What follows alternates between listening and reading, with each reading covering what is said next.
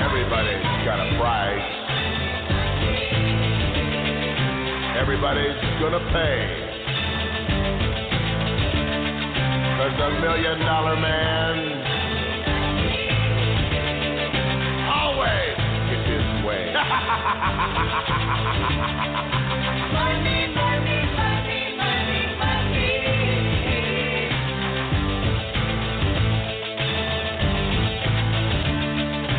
Some might cost a little.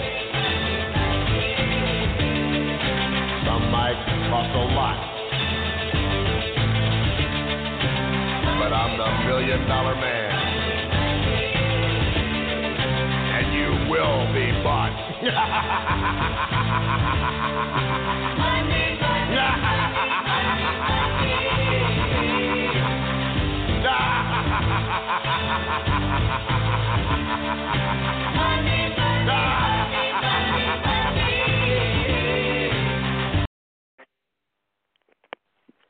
Hey everybody, good morning. It's your boy Toph.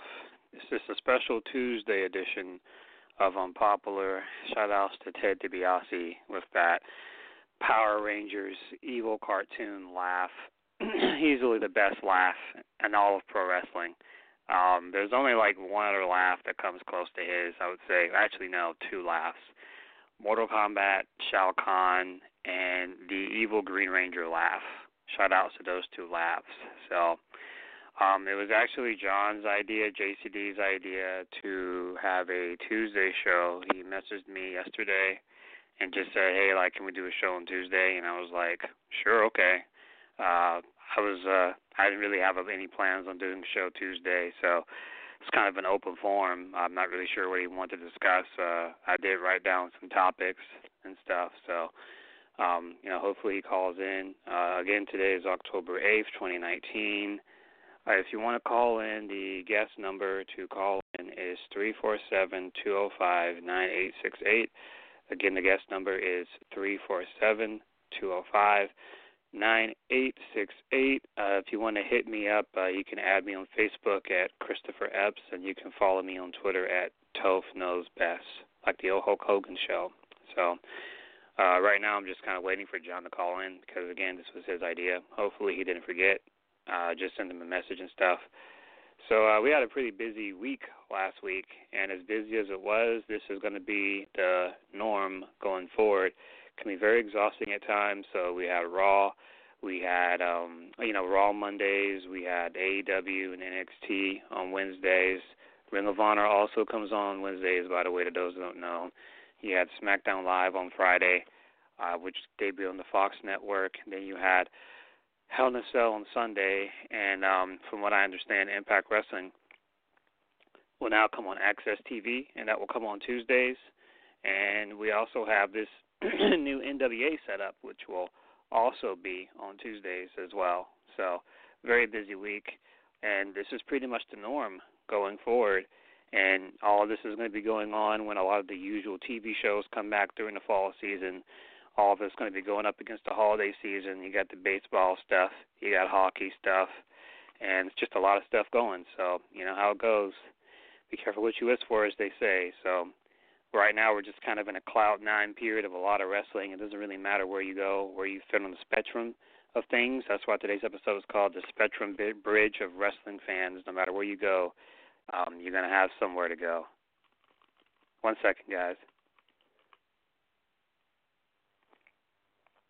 All right, sorry about that. So, no matter where you fit on the spectrum, there's something for everybody. There's a lot of other wrestling I'm leaving out as well. So, this week, or should I say later this week, is supposed to be the start of the draft, which will start this Friday. It's actually smarter because if you started on Monday, you have like the 4-day waiting period until SmackDown. So you do it Friday, then you have the weekend, and then you finish it off on Monday. So it's actually smarter to do it that way. So I'm actually curious to see how this draft will be presented because this is Fox. The one positive about Fox is that they want to treat this seriously like a legitimate sport. So I do think it will come off more as like an actual draft this time. So, though I do have my grievances with the Fox network, and there's a very good possibility that depending on the circumstances of things, I may not be investing in SmackDown Live on Fox going forward. But that's neither here nor there. That's something I would like to go into a little bit later. Looks like John just called in, so let me go ahead and bring in JCD and see how he's doing. Hey, John, what's going on? Hey, what's going on? I'm just on my way home from physical therapy, so just bear with me for a few minutes with the, if I cut in and out. So. No, it's no problem. It's no problem. How's the weather up there today? It's actually kind of cool down here. It's what it should be for this time of year. It's like low 60s, not cold, it's not hot. It's a full day, which is perfectly fine. Yeah, it's starting to feel like fall down here. It's a little windy. The leaves are starting to change colors, so, my mood is a lot better when it feels like it's supposed to. Don't even get me started with leaves. Me and my neighbor are going to have a fist fight. Oh, I got to do a lot of raking? He's got this tree in his yard, and it hangs over my yard, and all I've done all summer is pick up leaves, sticks, little berries from his tree, and the problem's not him. The problem's not my actual, it's his wife. My neighbor would cut the tree down tomorrow if he could. Apparently his wife is all about, oh, no, it's beautiful in the yard. So whatever. Oh, yeah. I know exactly how you feel. So, well, I know who I'm going to have to send over there. I know who I'm going to have to send over there to talk to him, because he made quite a debut yesterday on Periscope. But I think IWC Mark's going to have to go over there and talk to my neighbor. That'd be a good T-shirt. And tell him how he's angry. Right, so we have today's episode, I named it the Spectrum Bridge of Wrestling Fans. Later on, I'm going to go into just a different spectrum of, different fans and whatnot, but we can save that for a little bit later. What exactly, what were you focusing on today? Because this was your get, you wanted to do a special Tuesday edition, so. Yeah, I mean, a big chunk of it is the fact that my son's daycare is closed on Friday, but okay. I mean, I know we're coming off a show from Friday. That was a lot. But, I mean, I guess the main things is, the fallout from Sunday. And, you and I are probably going to totally disagree on this, but I don't think they handled it as bad as they could have last night. I think last night. I think the worst thing I can say about it, and at first I was like, whatever. But the more I thought about it, I saw a Twitter user who actually brought up a good point.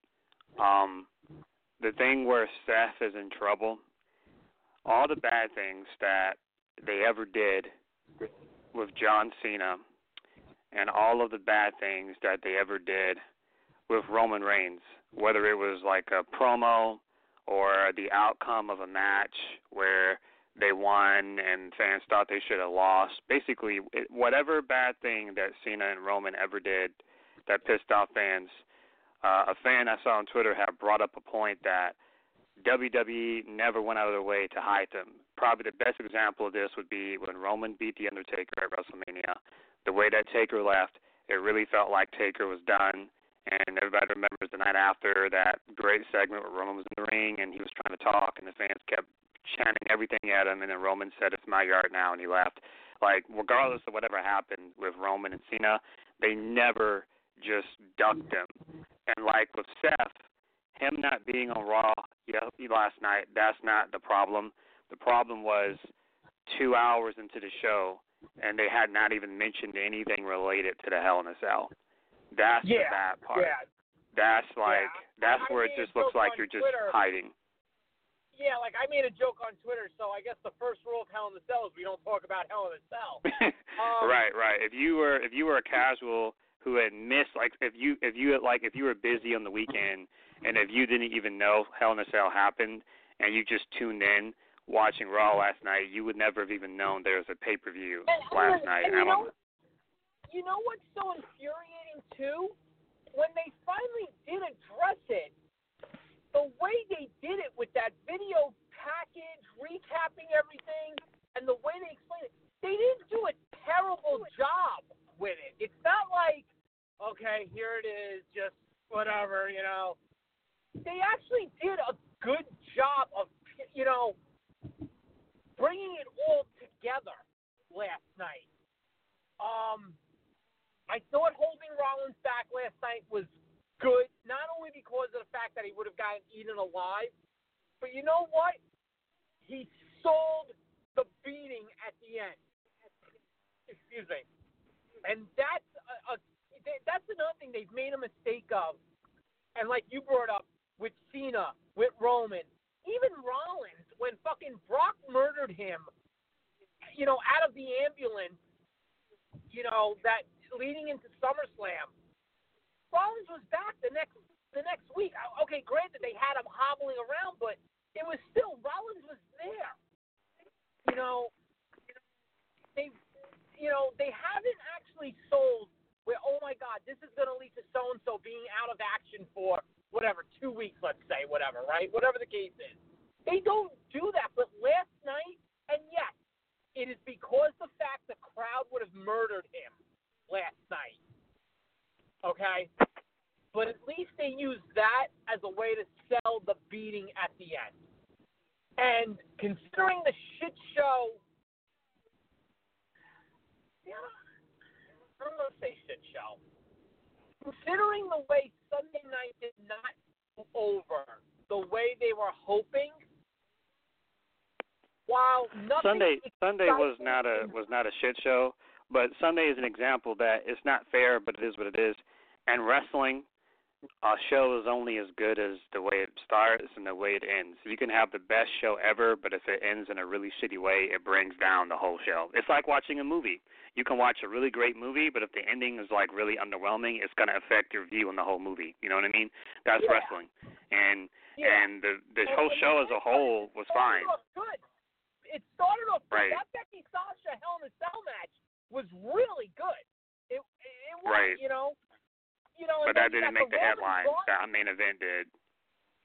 Oh yeah, no, I know. And then you got the Roman Bryan match, which wasn't bad at all. Ali Orton wasn't bad. Like you were kind of piecing together. You know, if they would have ended it the right way, you were piecing together what would have quietly been a sneaky good show. Not great, not eventful. Yeah. But still I'm not really concerned about Seth or Bray. My big concern really is, because it's one thing for a company to do something once, but then when they do it twice, that's when you have to kind of put your foot down and you have to acknowledge that there's a pattern. That's 2 years in a row. Bray wasn't castrated. Seth wasn't castrated. Hell in the Cell is officially worthless. Yeah, it's time to get rid of that as a pay-per-view. They can keep it as a gimmick match, of course, but this pay-per-view, and I've felt this way for quite some time now. I remember the first time I felt this was years ago. This was back during the early days of I think it was 2010, if I recall correctly. The Nexus was around. I remember Randy Orton was WWE champion, or was it Sheamus? One of the two. It was either Sheamus or no. It was Sheamus. Sheamus was champion. Sheamus was champion, and he fought Orton in Hell in a Cell. This was 2010, and I remember watching that way back then, and the match was good, but it felt like something was missing, and I'm like, oh, well, what's missing is it wasn't a blood feud. It was the match because Sheamus was champion, and Orton just happened to be the challenger on that particular month. And because he was the challenger on that particular month and because Sheamus was the champion on that particular time, then they just happened to have a match in Hell in a Cell at that particular period in time. And I realized that's not what a Hell in a Cell should be. The Hell in a Cell is a match that should be used for a blood feud for two people to hate each other, but more importantly, Hell in a Cell should be used as a feud ender. That's kind of what the point. Like it ended the feud between. Well, it didn't end the feud between Shawn and Taker, but it was a big turn in the feud. But basically, Hell in a Cell is not. It should not be used to just be another match in a feud. Right. And that was the realization I had like I agree. 8, 9 years ago, or whatever. You are 1,000,000% right. War Games. Right. And War Games never had the Steiner brothers versus Doom just because. You right. know what I'm saying? I agree. Hell in a Cell has lost its concept along the way. I will agree with you on that 1,000,000%. So what they need to do now is right. So probably going into 2020, they need to get rid of it and just make it some other new pay-per-view. So. And to be honest with you, you need some time behind it. That's the other thing too. Like, it's one thing to get rid of the event, right? But then it's another thing to turn around and, get rid of it in a sense of, let it breathe for a while. Yeah, I agree. So going forward, like, it didn't really matter what happened. It didn't really matter what happened between Bray and Seth. I'm glad to hear you say that, to be honest with you, because I've seen this sentiment grow a little more late yesterday that, you know what, if this was a different type of match, that ending would have been just fine. But because of what it was, that's what pissed people off more so than not just that. There was a line that happened as well, and I remember that's the same shit that they did during the Cena Bray thing, which I've always given a pass to, but I understood why fans were upset about it. When Cena fought Bray, there was that moment where he took the chair, thought about hitting Bray, and there was a line a referee used. It was really cringe, pissed off a lot of people where the referee said, "This isn't who you are." People were like, get the fuck out of here. You don't say stuff like that in a wrestling match. But I always gave that match a pass because technically that match between Cena and Bray, that was a singles match. That was not a no DQ. It wasn't a street fight. It wasn't a hardcore match. Should it have been? Probably. But that's another story altogether. Seth Bray, on the other hand, that is a Hell in a Cell. It is no DQ. Anything goes. So any type of, like, kayfabe respect goes to hell. So for the ref to tell Seth, like, this isn't who you are, like, that's as the UK piece would say, bugger off, like, which is their way of saying fuck off. So that was kind of cringe a little bit. I didn't even notice that the first time because I was actually, when I saw it the first time, I had some family over, and so the volume was low. But then I rewatched it the second time, and I realized the ref did say, "This isn't who you are," and I'm like, oh God, that's not good to say that. And so, but it is what it is. I mean, they're going to. Will give them, like, I get what they were going for, in the sense that Bray finally got set to snap. Like, that was the whole gist of the Cena thing, was could Bray get Cena to go to this place and do things that he would never normally do. And I thought that, lost in all the backlash of, the ending, I thought that was something that, they finally tapped into. Like, they always had guys resist and not go, to that place. They did it with Cena. That scene at WrestleMania 30 where Wyatt's on his knees with his arms open and Cena's holding the chair, but then Cena puts the chair down. Even with Roman, it was, they're finally going to get Roman to snap. And it never happened. One of the things that's going to get lost in this is he got set to snap, and it's just another I think it was Aaron who questioned me when I mentioned this. I was like, they're kind of going, they kind of went a different way with Seth. That could be a different layer to this eventually down the line, and he wasn't as receptive to it. But right, and what I said from day one, and I don't want to come off like a negative Nancy. I've always felt this way for years, because this isn't a recent thing. So I don't want fans to think that this is me bandwagoning on the let's hate on Seth stuff. I've never hated him. He's a great in-ring worker. But as far back as when the Shield first debuted, even before that, I've mentioned this to you several times. As a fan who was more of an alternative fan. He's never been your cup of tea, and then that's as a character, not as a wrestler. As a character. Right. When there were certain guys in Ring of Honor, when they left, there were grown men crying, saying, please don't go. When Bryan Danielson, Samoa Joe, AJ Styles, CM Punk, when they left, there were literal grown men crying, and even today, even though Ring of Honor is not as big as it used to be, there are guys like Jay Lethal, Jay Briscoe, if they were to leave, it's gonna be. But I remember when Tyler Black was there. When Tyler Black left, it was no one cared. He was a great wrestler. I remember when he was there, but he didn't have that character connect. When they debuted the Shield, I thought it was cool because they gave Seth obviously his natural hair color is black, but then they gave him the blonde streak in the middle. Thought that was cool. I always remember that first match the Shield had with Team Hell No and Ryback, and I thought it was cool that they established. Right, and I thought it was really cool that they established in that match that Seth was kind of like the crazy daredevil of the three. And what I remember the most about it was that first sit-down interview they did where it was Ambrose, Roman, and Rollins, and I think it was Michael Cole asking them questions. That's the famous one where they asked them if they were working for Punk, and then Ambrose was like, nope, and he just had that sarcastic look. Yeah. Well, I remember watching that I was like, okay.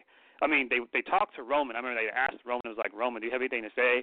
And I forgot exactly the exact word they said.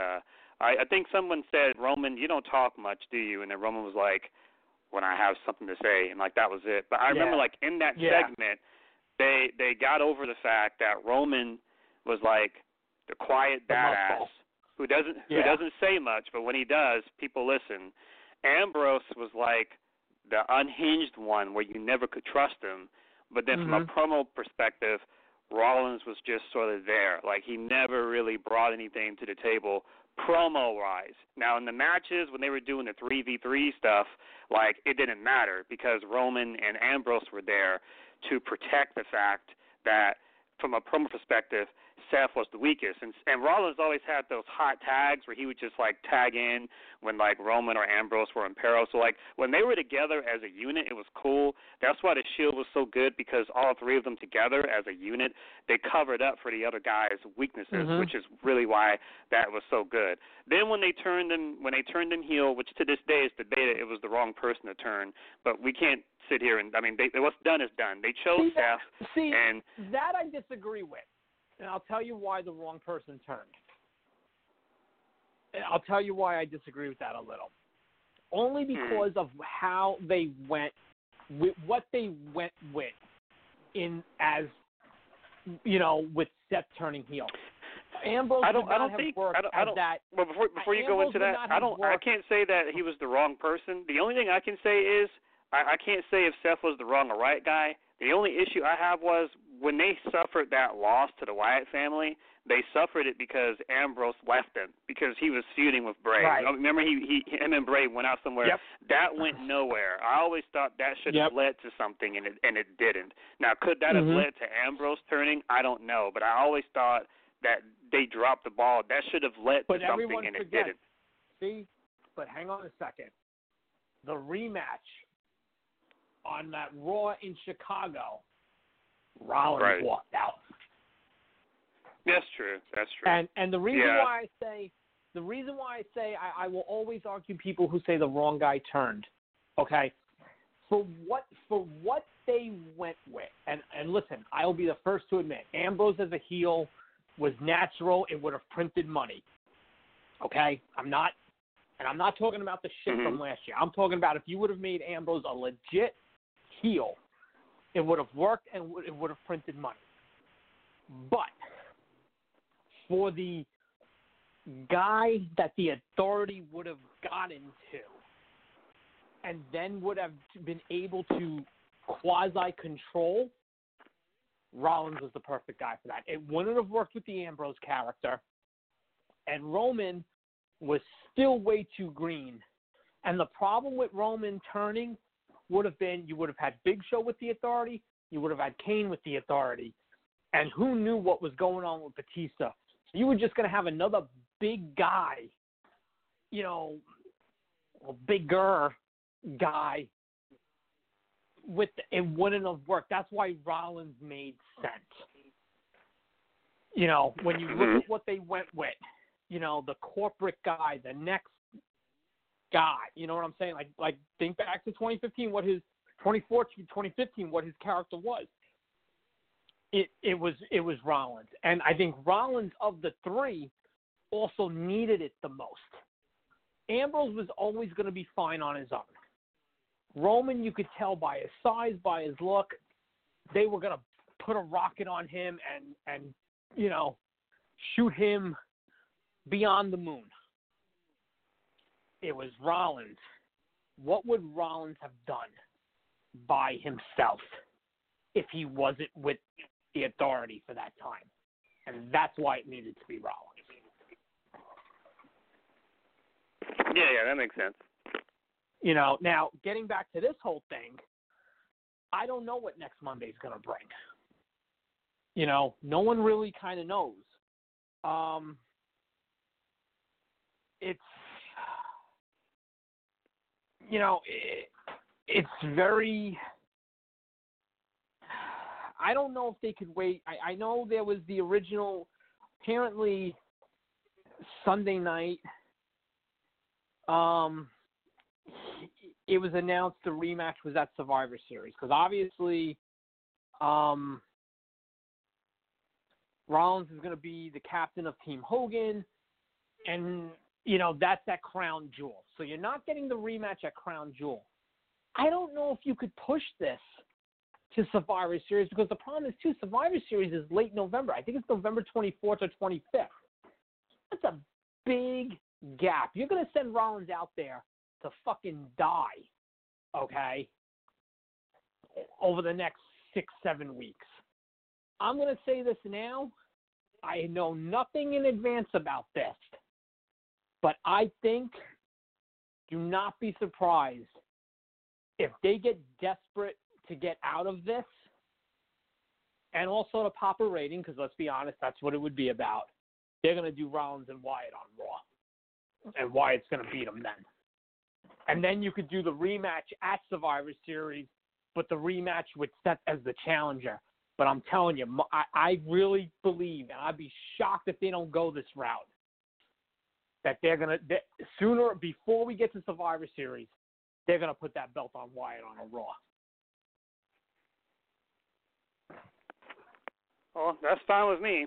So, you know, but at the end of the day, I agree with, you know, referee Jimmy Corderas, who I did post his video on PWP. And, you know, really at the end of the day, the real issue goes to creative.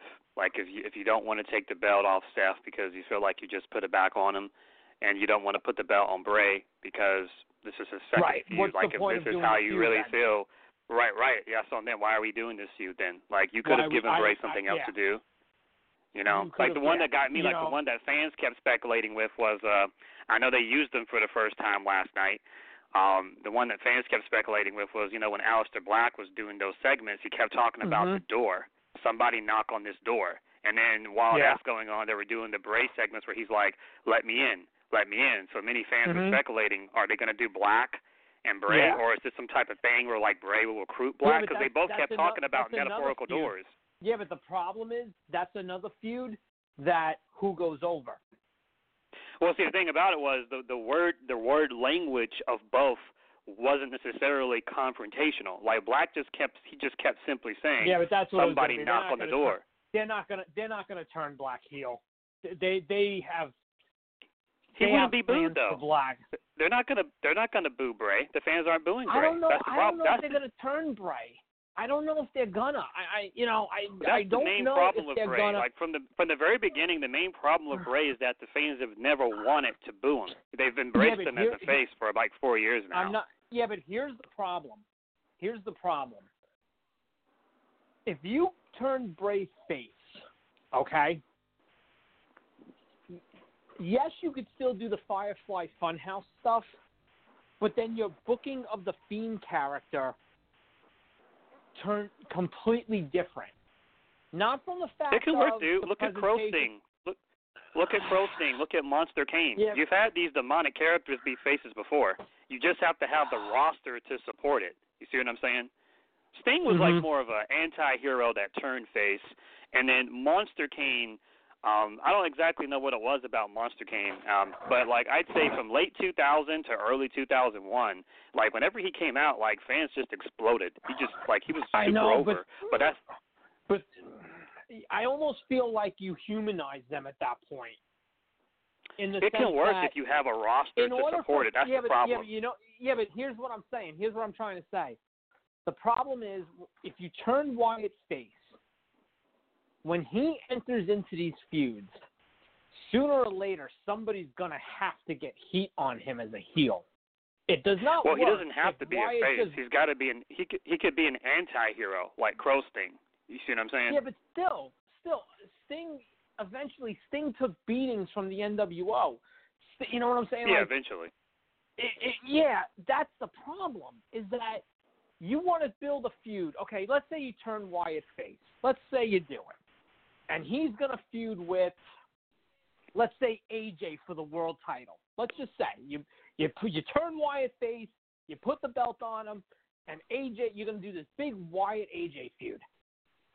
Sooner or later, the OC is going to have to beat the shit out of the Fiend.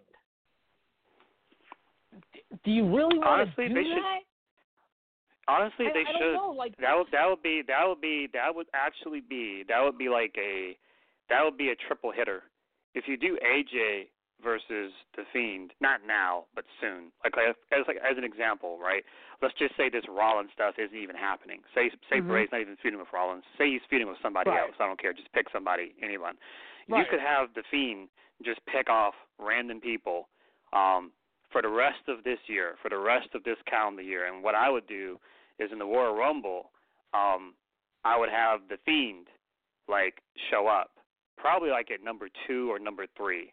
Or what you could do is you could have number 1 be AJ, and then you could have number 2 be the Fiend, and then you could have the Fiend eliminate AJ at Rumble, but then the OC, who's not in the Rumble, they come out because the Fiend eliminated AJ. Then you could have the OC come out. They're gonna kind of they're gonna come out and kind of like they did with Lesnar a few years ago. Right. So then they're gonna eliminate the Fiend, and then they're gonna jump him, and then while they're jumping the Fiend, the Rumble is continuing as normal. Because they've done this before, and so then by doing that, you're doing 3 things. 1, you're giving an AJ a big feud. 2, you're kind of putting sympathy on the Fiend, but you're not making him a full-blown face, because all he did was he just eliminated AJ. He followed the rules. Right. But number 3, I feel like if you paid this off with a big U.S. title match with AJ versus The Fiend, you would finally have a U.S. champion who could bring some prestige to the belt. There. Stop right there. You don't do AJ Wyatt for the U.S. title. Well, the problem with the U.S. belt is it doesn't mean anything. Listen to me. Why would Wyatt be U.S. champion? What you do you got to give do that something feud with more the belt. heat. Listen to me. That's what I'm getting to. Okay. You have AJ defending the belt against whoever. Okay, on a random Raw. Cedric, Ricochet, whoever comes over from the draft. And cocky AJ dominating. And then the lights go out. Even if AJ just gets rolled up and loses the title that way, because remember, you could play the whole thing that now the Fiend is going to take from you, and you could do it like that. I'm down with 99% of what you said. Just I don't need that feud to be for the U.S. title. Oh, all right. Well, that's the only thing. That's the only thing I would tell you. I would say differently, but I could see that. My whole fear is with turning them faces. Eventually, you got to humanize them a little, and I don't know if this character right now. And I know the crowd is going to play a big factor in this because sooner or later they're just not gonna. They're not gonna boo them. You know, they're not. You know, I feel like one of the things that I would like to see more of is when I first saw the Firefly Funhouse, I thought they were going to go in the Joseph Park direction. I love the Joseph Park character with TNA. I thought so I too. still I think thought they we were can. going to get Bray Wyatt. Yeah. Oh yeah.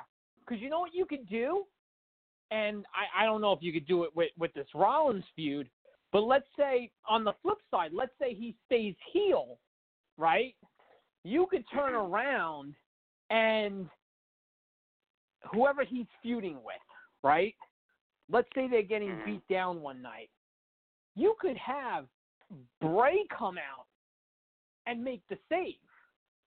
But then you're still facing the Fiend at TLC. You know what I'm saying? I'm getting, the impression it gives me is I'm getting like a Dr. Jekyll, Mr. Hyde kind of thing. You know, like Bray's got nothing personal, but the Fiend does.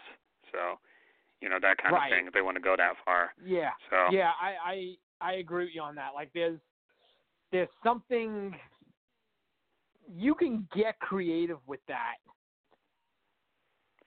under the right set of circumstances and really kind of add another layer to this now. Like, just when you think, you know, what you call it? Just when you think, oh, it's all about just the Fiend, now you add Wyatt to the mix, and it's a different animal. And vice versa, too. You could have the Fiend, if he's going to stay a heel, but then you could have Wyatt feud with a heel.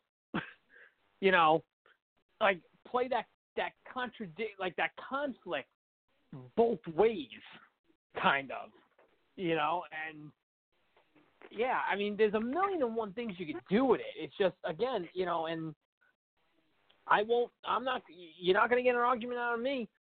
If you weren't ready to do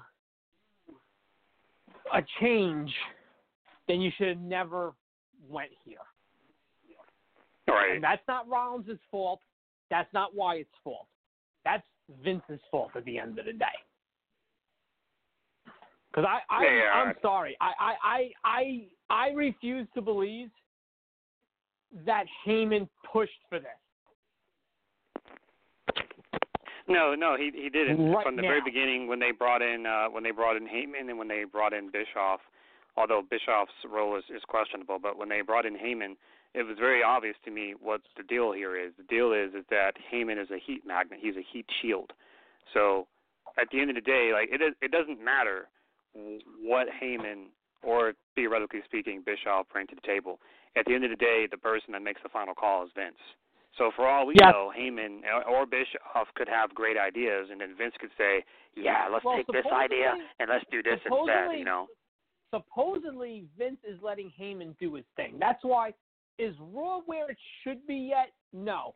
But anyone who sits there and says from July on, Raw hasn't at least improved, is blind, or is just saying it for the sake of saying it. Raw to me Raw to me is fine. The only weakness of Raw is when I'm not gonna shit on Raw for this because this is a WWE issue in general, as I've discussed with you. The only issue with Raw is the tag division. But in Raw's defense, that's a WWE weakness in general. The best that is featured is on NXT. But the tag matches, more so on Raw than SmackDown, and I think the reason why Raw stands out to me is because of Raw's 3 hours. So on Raw, there's just a lot more meaningless tag matches that are just there to kill time, whereas on SmackDown and NXT, when they do have tag matches, although the division is still weak, it does feel like on NXT and SmackDown that the tag matches mean more. Like they lead to stuff. Like as an example, the most recent SmackDown on Fox, we had a tag match where Charlotte made Bayley tap out, and from that she got a title match against Bayley at the Hell in a Cell pay-per-view. So, that's an example of a tag match leading to something. Raw has a lot of tag matches that don't lead to anything. They're just there specifically to kill time. So, like, but other than that, everything else looks good. Yeah, I mean, and as far as the tag teams go on Raw, we'll see what happens after next Monday. But you know what? And this is definitely 1,000% a Heyman thing. Look at the Viking Raiders. For weeks, everybody was like, why are they facing enhancement talents? Why are they just cutting these weird promos? Because it was getting you acclimated with them. Go back to the night that Cedric brought them out as his partners. They got a great freaking reaction. And they've been getting over since. And what did they do? They teamed with Cedric to help Cedric against the OC. Then they faced the OC. Now they moved up. They actually have done, and you've heard me talk about this, they progressed the Viking Raiders to the point where now they are going to get a tag title shot next week. That's what you do. And I expect that match will have a screwy finish, which is fine because you've got, this big monster tag team and these well put together but still sneaky and conniving heels in Rude and Ziggler. Why wouldn't Rude and Ziggler have a backup plan for next week? That's fine. Right. That's not an issue at all. That's the way it should go, and that's a Heyman thing. I need to see what Raw is going to look like after next Monday. I've said this to you. We've had this conversation a million times.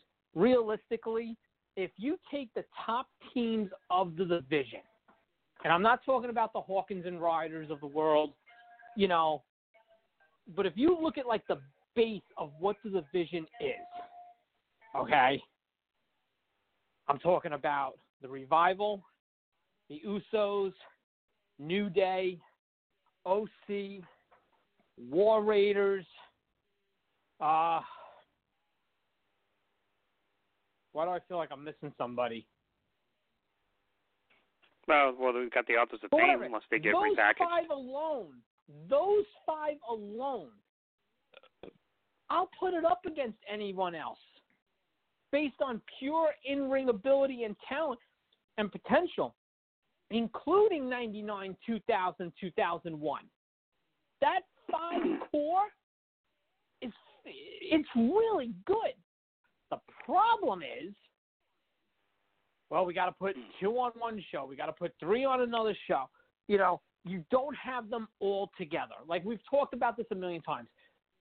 Yes, the APA, Dudleys, Hardys, Edge and Christian, yes, they all rotated the tag belts.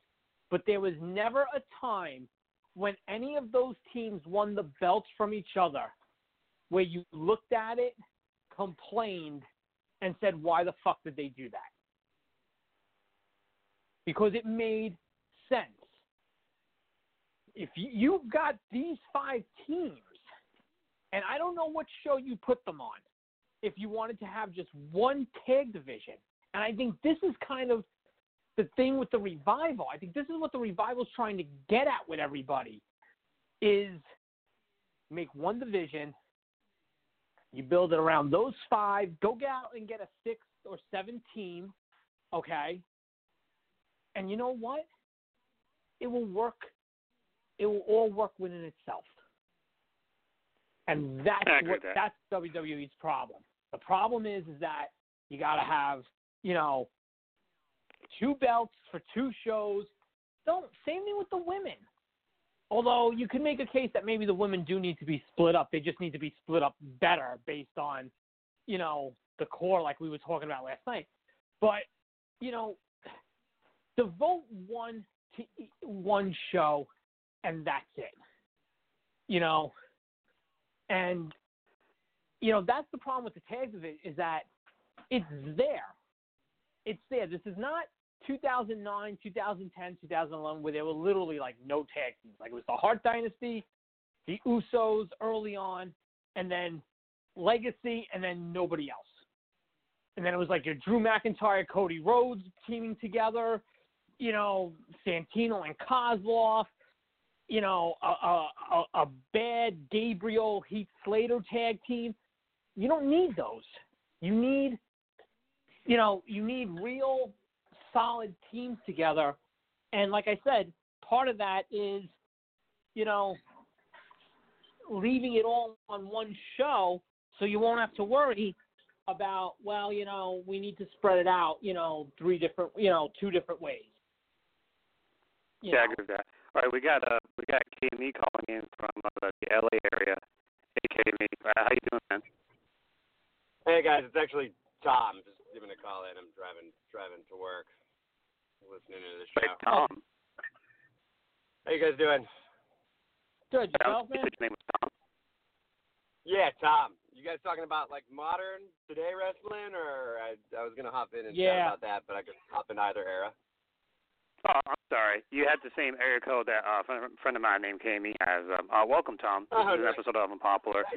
Right now, we're just talking about mainly just the state of the tag division in WWE. So, you can share your thoughts if you want. Yeah, I mean, the thing is like, I think for the last, things have gotten, and I can't really remember if they were this bad prior to like 6 or 7 years ago. I think they already kind of were. But, like, things have gotten especially bad over the over the last 6 or 7 years. I think A, because we're analyzing a lot more, and B, because like it's become very apparent that our analysis on this product is almost pointless because it's the simplest thing that we can think of. Like, I really do think like Vince McMahon does sit back there as like a one-person committee, and there are a bunch of people that probably have better ideas, that probably pitch better ideas, that probably have a more coherent vision for things, but it's like an ADHD style of booking, and if he doesn't care about something or if he thinks something is funny, it really does go out there. And I think what's been kind of crazy about the last, 10 years or so as like the kind of the curtain has been pulled back on WWE a bit, is just that like all of the craziest things we ever thought about Vince McMahon are actually like true and then some, it seems like, right? Like it's, I just don't think they think about the tag division at all. I think it's a complete afterthought. It's booked like a complete afterthought. I think that the tag division is basically treated to attempt to, like, it's a combination of some tag teams that matter, like, and then some like failed wrestlers that are thrown together randomly because they don't know what else to do with them, and then they tend to give the belts to these failed wrestlers that they don't know what to do with because they pushed them poorly. So, like, I mean, think of who's dominated the tag team scene. Like Sheamus and Cesaro, that actually was just luck that worked out. Like, that turned out well, but then they split them up again, and now Cesaro is a good hand essentially at this point. But like, I mean, look, they've basically been handed NXT basically handed them the keys to rebuilding the tag division, and what have they done with them?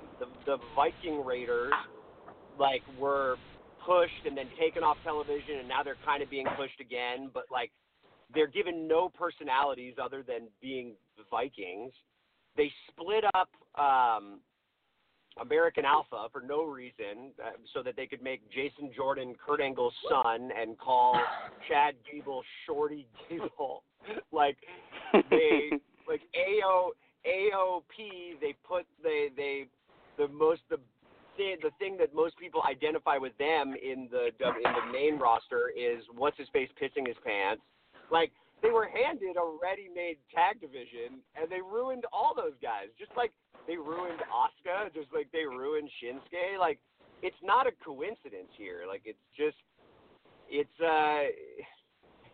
like, I'd love to analyze this. It's just like they don't care. That's the problem. It seems like they just don't care, and it's booked like they don't care. So, if they don't care, or if they care for 3 weeks and then stop caring again, like it's not going to get fixed unless someone is like specifically assigned and has full control over it.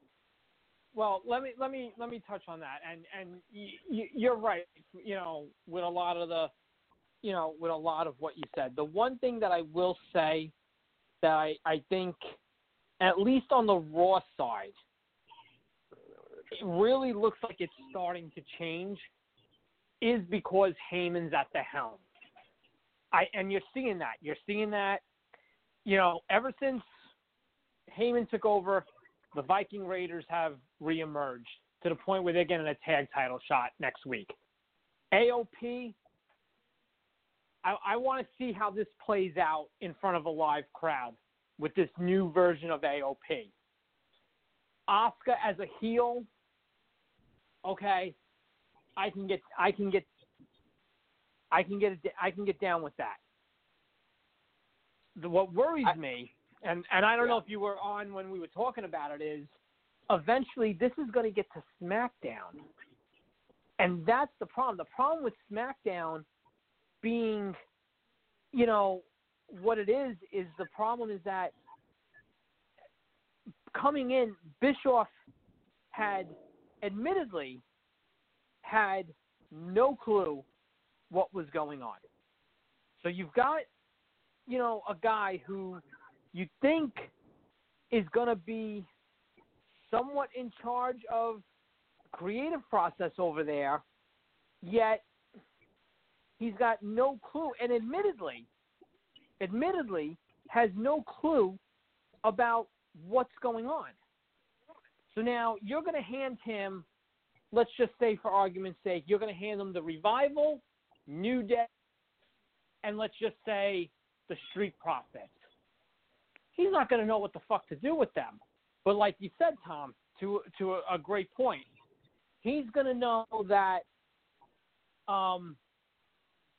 let's say Sami Zayn's not doing anything, and neither is, let's say Sheamus comes back, and they've got nothing for Sheamus.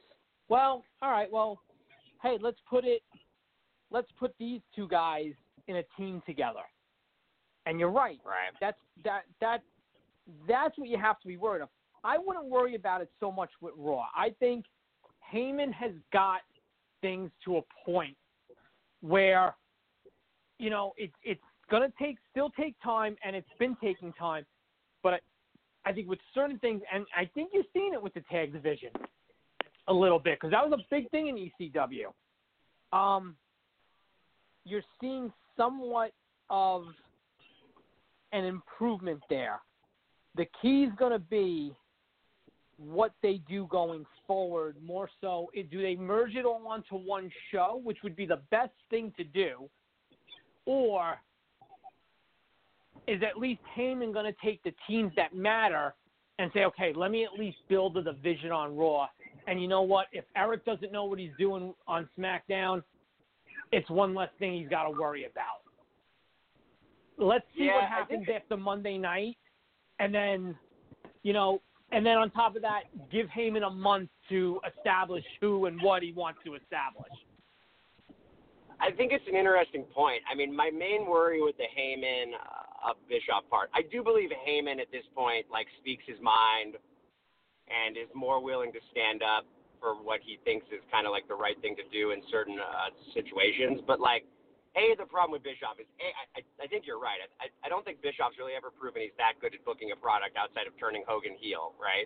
So that's one. Mm-hmm. But B, I also think, I don't actually think Bischoff has very much control anyways. I mean, Vince McMahon was still so upset about the WCW thing that, he beat Sting at WrestleMania and, had the announcers be, the final nail in the coffin to WCW, and that was, 18 years later. So, the odds he's, actually letting Bischoff do anything except be the figurehead of I'm going to blame him if SmackDown doesn't go right is pretty minimal. I do think though, when is the last time that a tag team championship match or a tag team feud was built out of anything except matches where the title holder lost in a non-title match or something like that? When was the last time that we saw 4 promos by a tag team leading up to a tag team match? When was the last time we saw a tag team title match with a contract signing? When was the last time we saw a tag team title match that was built with a normal storyline that exists? They don't put very much effort into it. And my worry is just at this point, having 2 different tag team belts is ridiculous. You shouldn't be doing that. But I don't know. Like, they'd have to do this. Like, even like the U.S. title. Like, Cena held the U.S. title. They kind of brought a prestige back to that for like 6 months, and then they just forgot about it. Like, there's nothing that makes me think that the tag team title belts on the main roster are going to matter that much. And that's why, to be honest, I think the best chance to have a good tag team division is, like, get some of these guys back down to NXT and, like, just let that breathe again. Because right now it's just like, I have no faith that they can hold focus on this. I'm sure they could throw together 3 to 4 months, maybe even 6 months, but they'll forget about it again. They'll mess it up. Because we have 15 years of evidence they're going to do that. I mean, like, look at that Hell in a Cell on Sunday. Like, and then look at Raw yesterday. Like, if you want to talk about a company that does not hold themselves accountable for anything, like, they put on basically for no reason at all and it was all of the sins of their past that built up to that pay-per-view, right? Like, that pay-per-view that's unpromoted in a month where you're launching with Fox and all these other things is like the perfect time where if you didn't turn Cesaro into a shop. Is that there were 17 million other things going on that it just became, oh yeah, by the way, we've got a pay-per-view Sunday. That's what it was. It was a case of but that's their fault. Like, then how do you exactly? Don't get me wrong. I'm not defending that. Yeah. But that at the end of the day, that's what happened. It was, you knew when this Fox deal was coming. Okay, granted, you didn't know about NXT going to USA. You didn't know about, the exact date of AEW. Okay, when you've got to book a pay-per-view. I give you, but you knew your Fox deal was coming up. So at the very least, stay clear of a pay-per-view that weekend just based on that alone. Because right, you've built all this time. Oh, we've got the season premiere of Raw, which had whatever it was, 4 title matches. We've got SmackDown on Fox with this big KO Shane McMahon match, and Brock and Kofi. How are you gonna put anything together for your Hell in a Cell pay-per-view 48 hours later? Hell in a Cell should have been 2 weeks either before or 2 weeks after all of this. But my issue is not the timing, because look, at the end of the day, right? They book these, they get these pay-per-views dates scheduled probably a year out, so there's not much they could do about that. My issue is this: if they knew 7 weeks, forget a year ago, forget 6 months ago, 6 weeks ago, they knew how hectic this week was going to be. You do not put The Fiend versus Seth Rollins on this meaningless pay-per-view. Like, it's that easy. Well, that's what it comes back to as well. Is that why are you even booking that match? Exactly. It's a meaningless pay-per-view. You obviously don't have an ending where you feel they can both look strong. You're not ready to put the belt on The Fiend.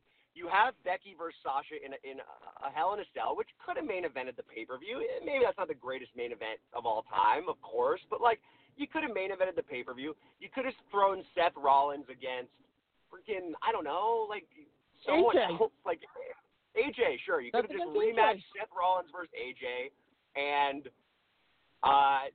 fine. Like, yeah, the pay-per-view would have sucked, and everyone would have said it would have sucked, but it wouldn't have gone down as, like, a historical suck where we watch, like, Seth Rollins shop at Home Depot for 19 minutes, and then, like, The Fiend, you basically turned Seth Rollins into Roman Reigns while, like, trying to, I guess, get across the point that The Fiend can survive, like, murder attempts and still not be pinned or something. Like, it's just, like, it hurt everyone for no reason. Tom, let me ask you something. And everything you're saying is 100% valid. Let me ask you this about the ending Sunday night. If that wasn't inside Hell in the Cell, and that was a regular match and that ending happened, would you have hated it as much as you did because it was inside Hell in a Cell? Of course not. But the problem is that Hell in a Cell has been, like, I would argue that Hell in a Cell up until the last 3 to 4 years was about as good of a gimmick as they had besides the Royal. And they ruined it. They ruined the gimmick. It's like, yeah, and like now, like in the back of your mind, you're always like Hell in a Cell was always meant to be, before they made this Hell in a Cell pay-per-view for no reason, Hell in a Cell was like a 3-month feud. There's no other way for this to end. There's outside interference that's constantly occurring. There's DQs. There's nothing can hold these guys back. We just have to let them murder each other inside a cell. Boom. It's the perfect gimmick. Exactly. It allows them to build matches over months. It culminates in this like wildly violent match, and then like for no reason, you ruin it. Like for no reason. There was no reason. Like it just because the pay-per-view's name is Hell in a Cell, and because you didn't know what else to throw on. Like it's just I think that Fiend. I don't know. I mean, like you could argue with me that the Fiend Rollins match would have been a more interesting match to put at the end of SmackDown than Lesnar Kofi. I guess Fox wants Lesnar, so there's nothing you can do about that. Yeah. I'm not going to argue that point. So, but it's just like I don't know. I don't. They're like a You're not decision wrong. sometimes. You're not wrong. You're not wrong. We were actually talking about that at the beginning of the show, that Hell in a Cell went from being we have no other choice, this is going to be the end-all, be-all of this feud, to it's there because the pay-per-view is called it. Right. And I think, that's what got castrated Sunday night. And Chris even brought up a point, too. It actually got castrated last year when you ended Roman and Braun just because Brock showed up and F5'd everybody. When did a Hell in a Cell match end because of outside interference? That's what got castrated on Sunday. Wyatt did not get castrated with the Fiend character. He didn't. Rollins, me and Chris are on different sides with Rollins, but Rollins worked with what he could on Sunday. The problem is what that match was. If that was a regular match and it just broke down and that was the ending, I guarantee you there would not be enough towels to dry off the pants of wrestling fans everywhere if that's how WWE ended a regular match pay-per-view on Sunday. But you're 1,000% right. Because it was inside Hell in a Cell, and granted, nobody ever said disqualification. That the IWC and the wrestling fan community assumed. And in that case, it was wrong. Whatever. But you don't throw a Hell in a Cell match out, okay, just because it got too violent. That's the fucking point of the match. And that was where WWE fucked up. If they would have done, I'll take you one further. I have a friend that works on a radio show on Sirius XM, and I spoke to him last night about it. He actually said, if you would have done the same spots you did and have the Fiend get up, but then have the Fiend collapse and then wave it off, that would have made a million more sense, because then you could say there was a medical reason to end the match. But then you wouldn't, but then you ruin the Fiend. It's just like, I mean, I totally get it. No. Hang on. I didn't explain it right.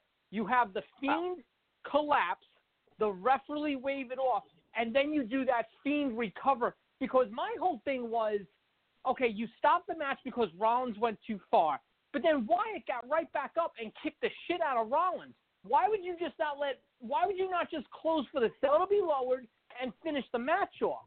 At least if you would have had Wyatt collapse, even if just for a second, for 20 seconds, and have the ref wave it off, and, because, oh my God, what did he do to the Fiend, whatever, and then you have Wyatt pop right back up and kick the shit out of Rollins the way he did after, even that would have made more sense than, hey, you went too far in a match that has no rules and there is no too far.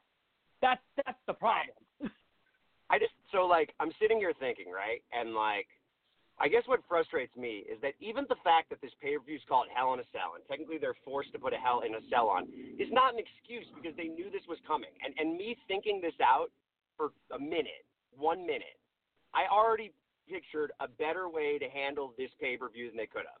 At SummerSlam, you have Rollins against Styles, and Rollins wins.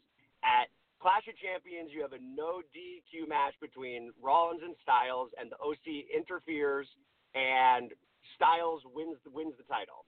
For the next 2 weeks, you have the OC and Styles beating Rollins down, blah, blah, blah. Boom. It has to be in a Hell in a Cell, so the OC can't interfere, and Rollins and Styles, blah, blah, blah. Rollins wins the title back. You're exactly right. That's what Hell in a Cell used to be. That's what Hell in a Cell used to be. You get out of it easily, you're in a fine place. The Fiend is off, and like, don't put the Fiend on TV every single week. He can come out as Bray Wyatt occasionally. I actually think the Fiend would be much more entertaining if, like, 75% of the time he was coming out, like, in person as the Firefly Funhouse. We were actually just talking about that. Chris brought up the perfect analogy. He thought it was going to be like an Abyss Joseph Parks type thing initially, and I'm not going to lie. I thought that as well. I thought we would get both. I'm surprised we haven't. I think the only danger, admittedly, the only danger you run by. Yeah. All right, here's what's going on. I've been quiet to let you guys go at it for a while. This is what's really going on. We're not going at it. We're agreeing. Oh, I know. This is what's really going on. And probably one of the best things about AEW, which we're going to transition to in a minute here, is with competition, it's going to force Vince to get off his ass. This was the first story that I ever saw about Triple H. And I think I've told this story with John many years ago, not recently. The first real story I heard about Triple H, and some fans may remember this, some fans may not remember. I believe this was the Survivor Series where you had 2 triple threat world title matches, if I recall. Mm-hmm. It was DX and Cena, and Jericho and Taker. And I remember the fall buy rates for that particular Survivor Series and for whatever the October pay-per-view was before were like I think it was some of the lowest buy rates. Right. It was some of the lowest buy rates that they ever had, ever. And Vince was so mad at how low the buy rate was, he actually killed off Survivor Series. Survivor Series died on their early 2010 calendar year. November was actually like TBA, like to be announced or to be determined or whatever. Mm-hmm. He got rid of it. And the first story I saw was of Triple H, and he was still a wrestler at this point, so he hadn't even transitioned into like where he is now. Supposedly there was a creative meeting where Triple H pitched to Vince where he was like, Vince, WWE is cool and all, but he was telling Vince, but you own WCW and you own ECW. You have the rights to them. And there's a lot of really cool properties and gimmick matches from ECW and WCW that we could use. And the main one that he tried to pitch at Vince was War Games. He said, let's bring back War Games. That was the first story. And I remember hearing that, and I'm like, really? And at the time, it was just this unbelievable story because people just couldn't believe that Triple H would do that. Of course, now you look back at the story, and it's like, makes sense, especially when you see like what he's doing with NXT. And the rumor was is that Vince thought about it. He thought about it, but at some point he got cold feet, and ultimately he just decided to bring back Survivor Series. And really what it comes down to is Vince is a very proud individual, and it just really comes down to the fact that he could use War Games, he could use a WCW concept, he could use an ECW concept, but at the end of the day, it's not his concept. Anyone, unless you just have not been paying attention, whenever there's something that's not his, he always treats it sort of like in a casual way. That's kind of why the World Heavyweight Championship was never as important as the WWE Championship. And one of the real big criticisms that fans have given WWE from a marketing standpoint, and as a wrestling fan that grew up in the South, I grew up in Atlanta, in case you weren't familiar where I'm from, Tom. So I grew up in WCW country. One of WCW's most lucrative pay-per-views each year was Halloween Havoc. There used to be marketing for it. They used to have WCW had the perfect characters for Halloween Havoc. And I look at WWE now. I look at the roster. I look at guys like The Fiend. I look at guys like The Demon. Even guys like Aleister Black, like those types of characters, even Velveteen Dream, even Undertaker, even Velveteen Dream. Like I could totally see a Halloween Havoc special for WWE. I could see kids. Just imagine how much money they could make. Now, if you don't want to make it a pay-per-view, fine. But I see no reason why you can't do like a Halloween Havoc Raw, like or Halloween Havoc SmackDown, like a one night only thing. Just try it out, you know. And Vince just doesn't want to do it. Do it right, like they do with right. What you're saying is proved true. Like even some of the tiniest things, like Scott Hall and Kevin Nash being inducted into the Hall of Fame as Razor Ramon and Diesel instead of where they are much more famous as Scott Hall and Kevin Nash. It's like the little things where you notice. That was a marketing thing though. That was for like licensing and merchandise. Yeah, that was never screw Scott Hall and Kevin Nash for being Scott Hall and Kevin Nash. That was more of a with the royalties and the rights and everything. That, to be fair, that's why what's his name? Charles White went in as the Godfather. I have a question for you, Tom. So, did you want to stick around? Because we go till 1, or did you have to go? What you want to do? Yeah, I have like 15 minutes. I'd love to stick around. I'm grabbing him. Okay, all right. Well, what I want to do now is I just want to transition to the next topic. I got some NXT and some AEW news right here. I had to make sure to write some of this stuff down. All right, so to any of the fans out there is some confusion. Well, I don't think there's any confusion at this point, but it might need to be hammered home. And I think probably what needs to be stated is we just need an official. Somebody on the main roster needs to officially say this on WWE television. This is something that's been implied, but it has not directly been stated on a Raw or SmackDown. And with the draft coming up, I'm hoping at some point, either Friday or next Monday, this will be said. And once it's said, it will clear confusion. So Johnny Gargano, he recently did an interview, and he said in this interview that he is NXT for life. Tommaso Ciampa has also gone on record to say that he wants to stay in NXT and he has absolutely no interest going to the main roster. And, of course, we have numerous interviews where Triple H is basically saying that NXT is no longer developmental, that NXT is a brand. So what's going on to fans right now? This has always been the end game for a while. It's a brand that I've talked about a lot in the past, not recently.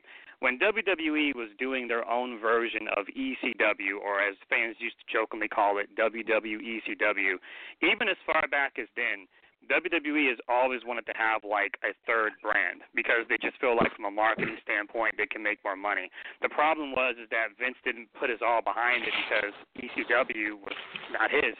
Vince is like that, as we just said before. It wasn't his baby, it wasn't his brand, and so Vince just never treated ECW like it didn't matter.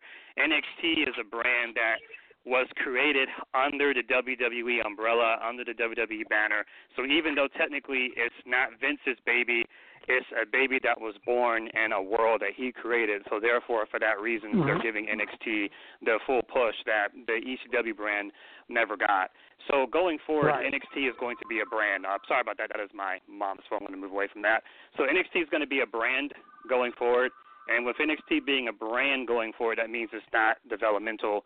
And to any of the fans out there who are confused, like, well, if it's not developmental, then, like, where are these guys coming from?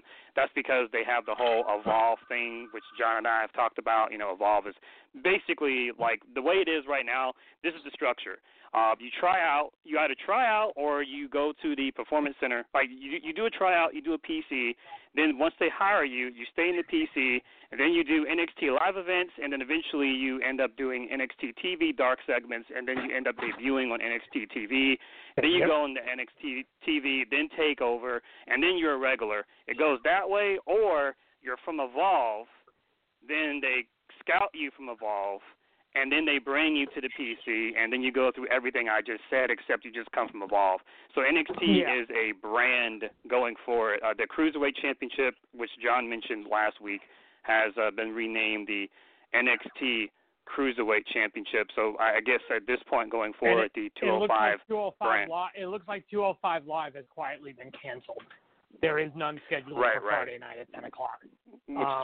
Which is probably for the best because like coming on after Friday would have killed them. So, Yeah. So we got that going on. Right. So NXT is a brand. So how exactly will this affect the draft? Does this mean that people will be drafted down to NXT? Or I'm sorry, I said down, but that's not respectful because since they're a brand now, you can't say they're being drafted down. It means they're being drafted across. Across. So does that mean people from NXT will be drafted to Raw, SmackDown, or will people from Raw and SmackDown be drafted to NXT? I would assume so, and I'm assuming that on Friday. No. The answer is no. The answer is no. The only ones that are probably Balor getting added from the draft. Okay, Balor went to NXT. Okay, Balor got moved across to NXT. As far as talent going to NXT goes, it's not going to be done in a draft format. They're going to do it in a way, and this is what they did with Balor, that people want to be in NXT. Okay? It's to help create that aura of what they want NXT to be presented as. They don't want it to be like, oh, man, I got drafted back to NXT. It's, no, I'm here because this is where I want to be. You know, that's what you're going to see.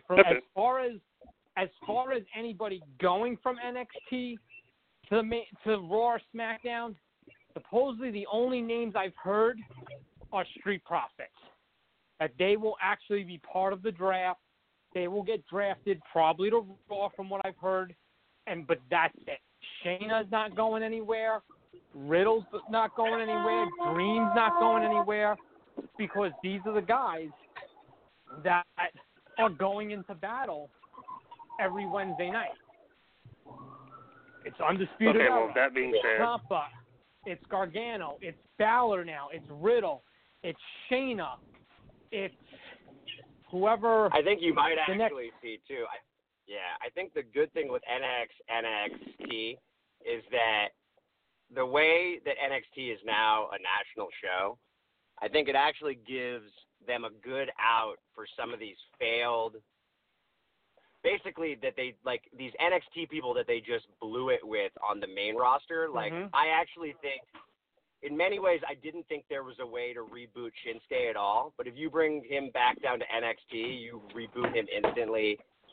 A Cesaro is the guy who should be down on NXT. Like what I'll hope is what you're saying is totally true. That they're going to treat it like I want to be back here. That it's like this is the elite talent. Like I don't believe SmackDown. That was why be. Balor showed up Wednesday and didn't get drafted. That was why. All right. Okay. Well, that said, I got some news to go over. Well, I already went over the first thing. So tomorrow we got Drew Gulak defending the NXT Cruiserweight Championship. So I'm assuming they're going to keep the belt the same. I mean, they could get a new belt, but probably just the same belt, but they could just put NXT on it because it has 205 on the belt, if I recall. I'm sure it's a minor switch. Fine. It's not that big of a deal. So he'll be defending the title against crap. My mind just went blank. Leo. What's his Leo? Right. He'll be defending against Leo. Right. And then I got some AEW news here. I revealed this news I think 2 or 3 days ago, but I haven't revealed it here on the show. Well, the tag team tournament starts tomorrow. In the first round, we got the Young Bucks against Private Party. And a really cool thing that they announced, and hopefully they can get this on TV soon, and maybe they can get it like on TBS as well. That would be like the best part, is there's going to be a new show called AEW Dark, which is a funny name, with Shivani. And basically AEW Dark is essentially going to be like their version of Superstars, where at these AEW TV shows, they're having dark matches before the actual television show starts. And so this AEW Dark will feature the dark matches, and you'll be able to watch them in full quality. And they're going to upload it to the official All Elite Wrestling YouTube account. So essentially it's going to be like, think about shows like Superstars, Main Event. WCW Saturday Night. Yeah. It's going to be like their kind of show. And, I've always liked shows like that. Like when I was a kid, younger fans hear this and they're like, why? Like when I was a kid, like my favorite show was Heat. I used to love watching Sunday Night Heat. I love those 1-hour shows where you can see like the C-tier, B-tier guys just wrestle. Because, like, on the main shows, you don't really see what they can do. Because, like, if you were to see, like, for instance, if you were to see Zack Ryder versus Aleister Black on Raw, Black's going to kick him in the face. It's going to be over in 2 minutes. Yeah. Right, but then if you see Zack Ryder on Superstars versus like a Black, it's going to go 7 minutes, 8 minutes, so you can actually see more of what he can do. So I've always loved those types of shows. It's just unfortunately, many of these newer fans have grown up in an era where a lot of these C shows just don't matter, like Superstars, Main Event. A lot of folks don't. Yeah, but they exist. That's the thing. They exist. The problem is no one puts in the extra legwork to go see it. Okay, just because you can't turn your channel to whatever and see Main Event, all you got to do is log on the network, and there it is, Friday morning. Right. You know, like. Right. That's what it is too. I think the main problem with that too, and this is what I hope AEW capitalizes on, right? And I got to go in a couple minutes. I'll just kind of finish up with a couple of things. What I hope AEW capitalizes on is one of the reasons NXT was able to become so popular. Not only was it a much better show, but also there was a certain power in only being on an hour a week and only having to show and us only seeing these guys once every 3 weeks basically, because not everyone was always featured, right? I hope AEW, one of their big advantages is WWE is a publicly traded company who has to make as much money as humanly possible for their shareholders, meaning Raw's not going to go from 3 hours to 2 hours just to make ratings better. SmackDown they're going to put everything they possibly can into that. They're still going to put on NXT. They have to produce 7 hours of national live television weekly, where inevitably this is going to go into guys being on multiple shows. Like it's only a matter of time, right? And so AEW's main advantage is 2 hours once a week. Like, they can hammer it hard. And what I'm really excited about personally, and this is, AEW, WWE's not had competition like this in many years. TNA was never debuting against a WWE show and doing 500,000 more of viewers. And even though it's AEW's debut week and it's a marathon and not a sprint, blah, blah, blah, no company has done that in a very, very long time. And so I feel like wrestling fans have kind of gotten this reputation as complainers over the last 15 to 20 years, but the reality is just what the word that's very rarely used is that we've been dealing with a monopoly. And I like wrestling. I really like wrestling, and so I'm not going to stop watching wrestling. So it's just annoying when it's bad. I'm going to complain because I want it to be better. And if there's no other alternative besides me watching Ring of Honor or I don't want to go deep into the indies. That's just not the kind of fan I am. A New Japan is cool, but I'm not going to constantly seek out a New Japan. That's also not the kind of fan I am. I want to watch the mainstream product. That's what I like the deeper takes on it, but I like the mainstream product. And we've gotten this reputation as complainers when in reality it's we don't really had, until a week ago, we had no other real viable options besides NXT, which was part of this company anyways, to watch. And so I'm just excited for a period of time now where finally, after basically 20 years, there is a legit competitor. And I hope what AEW does is that they don't try and differentiate themselves by being extreme.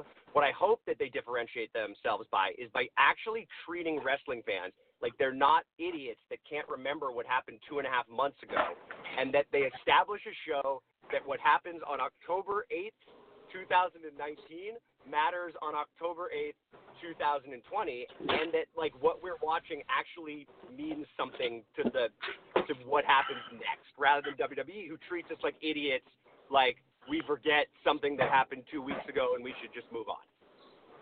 Well, before you go, I got the 4 matches they got for the first AEW Dark, because I did give away the NXT match. So the 4 matches they got advertised is SEU against Jurassic Express, Darby Allin against SEMA, Britt Baker and Allie versus Penelope Ford and Bea Priestley.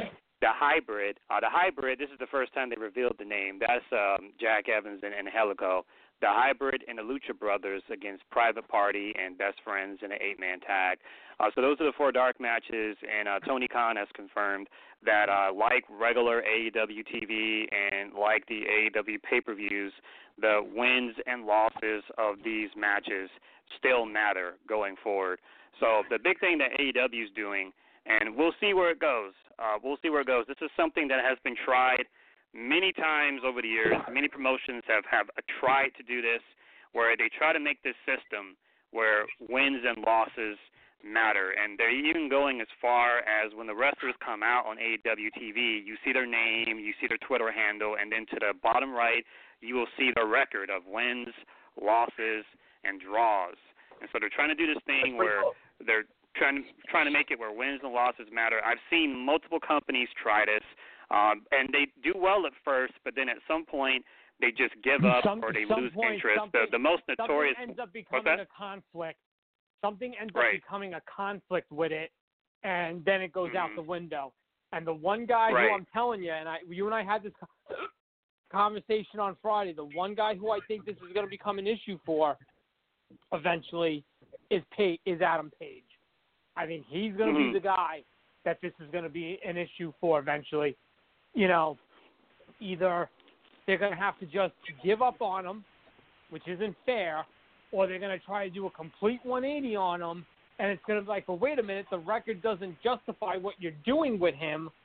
Page is going to be the guy where this is going to end up being a problem with this. The one that I remember, a guy who's 8-14, you know, main eventing a show against, you know, whoever, you know what I'm saying? Like, it's a very cool system, but it's a risky system. The one that I remember, the one that fans remember the most was when TNA did this in 2010 when Hogan and Bischoff were there. They did this top 10 system, and for like 3.5 months it was good. But what happened was when they did the top 10 system, guys who are, and to this day, Hogan will still fight this to this day. It's one of my main reasons why where my Hogan hate. Most of my Hogan dislike doesn't come from WWE or WCW. Most of my Hogan hate comes from TNA 2010, 2011. TNA was doing this top 10 system, and what happened was certain people were getting over that were not part of Hogan or Bischoff's plan. Guys like Nigel McGuinness, guys like the Pope, D'Angelo De Niro, guys like Robert Roode, guys like Austin Aries. They were getting over, whereas Hogan, he was looking more at guys like Jeff Hardy, Mr. Anderson, Matt Morgan. And what happened was they were getting over, and then when they got over, like, Hogan kind of killed it. And then right around the time, Roode turned heel, and then that led to the Option C story between Aries and Roode. And to this day, Hogan likes to act like that was part of the plan. I'm like, dude, no, it wasn't. Aries and Roode just made it fucking work.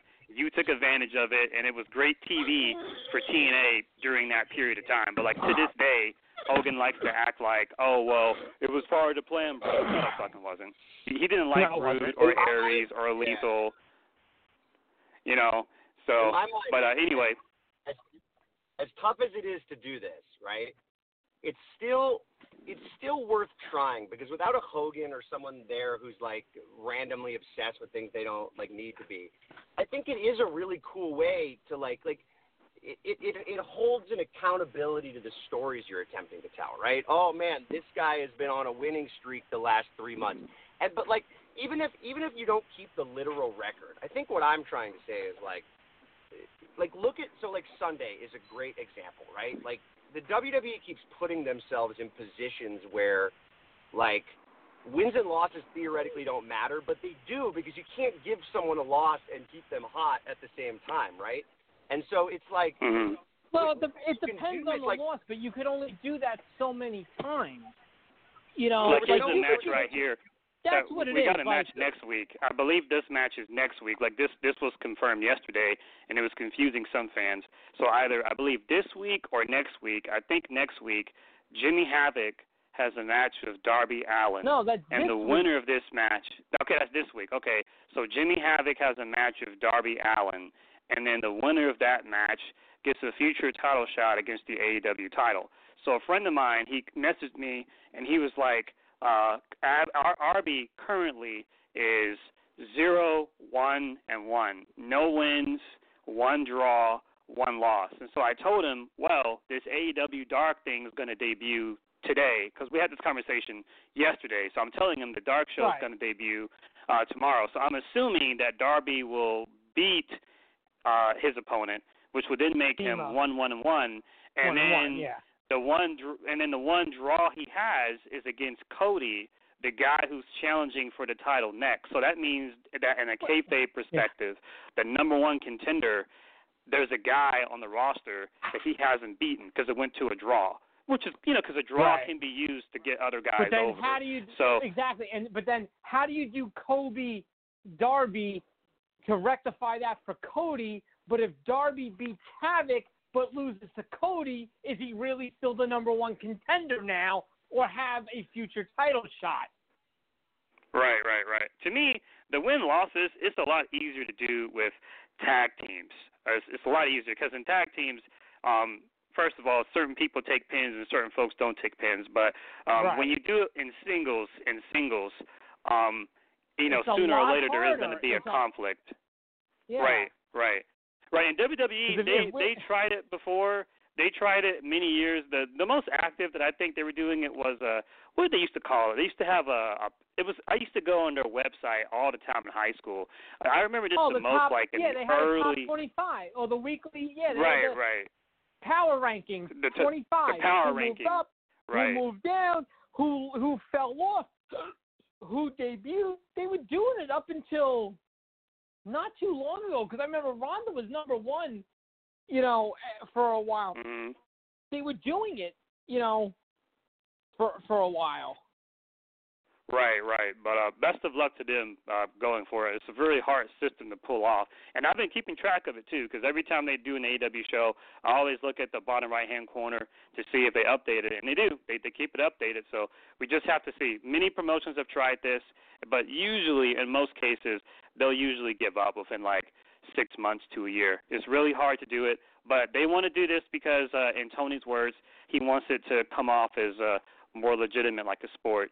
And I could see Fox, not necessarily USA, but I could see Fox looking at that and being like, we need to implement more stuff similar to this. Maybe not to the point of, wins and losses or whatever. I think the one thing that needs to be addressed going forward they need is, to deviate from, what the biggest problem WWE has with this as far as wins and losses, and the best way they could eliminate it, if you do a pay-per-view today and so-and-so goes over, don't do the rematch on Raw and have so-and-so lose.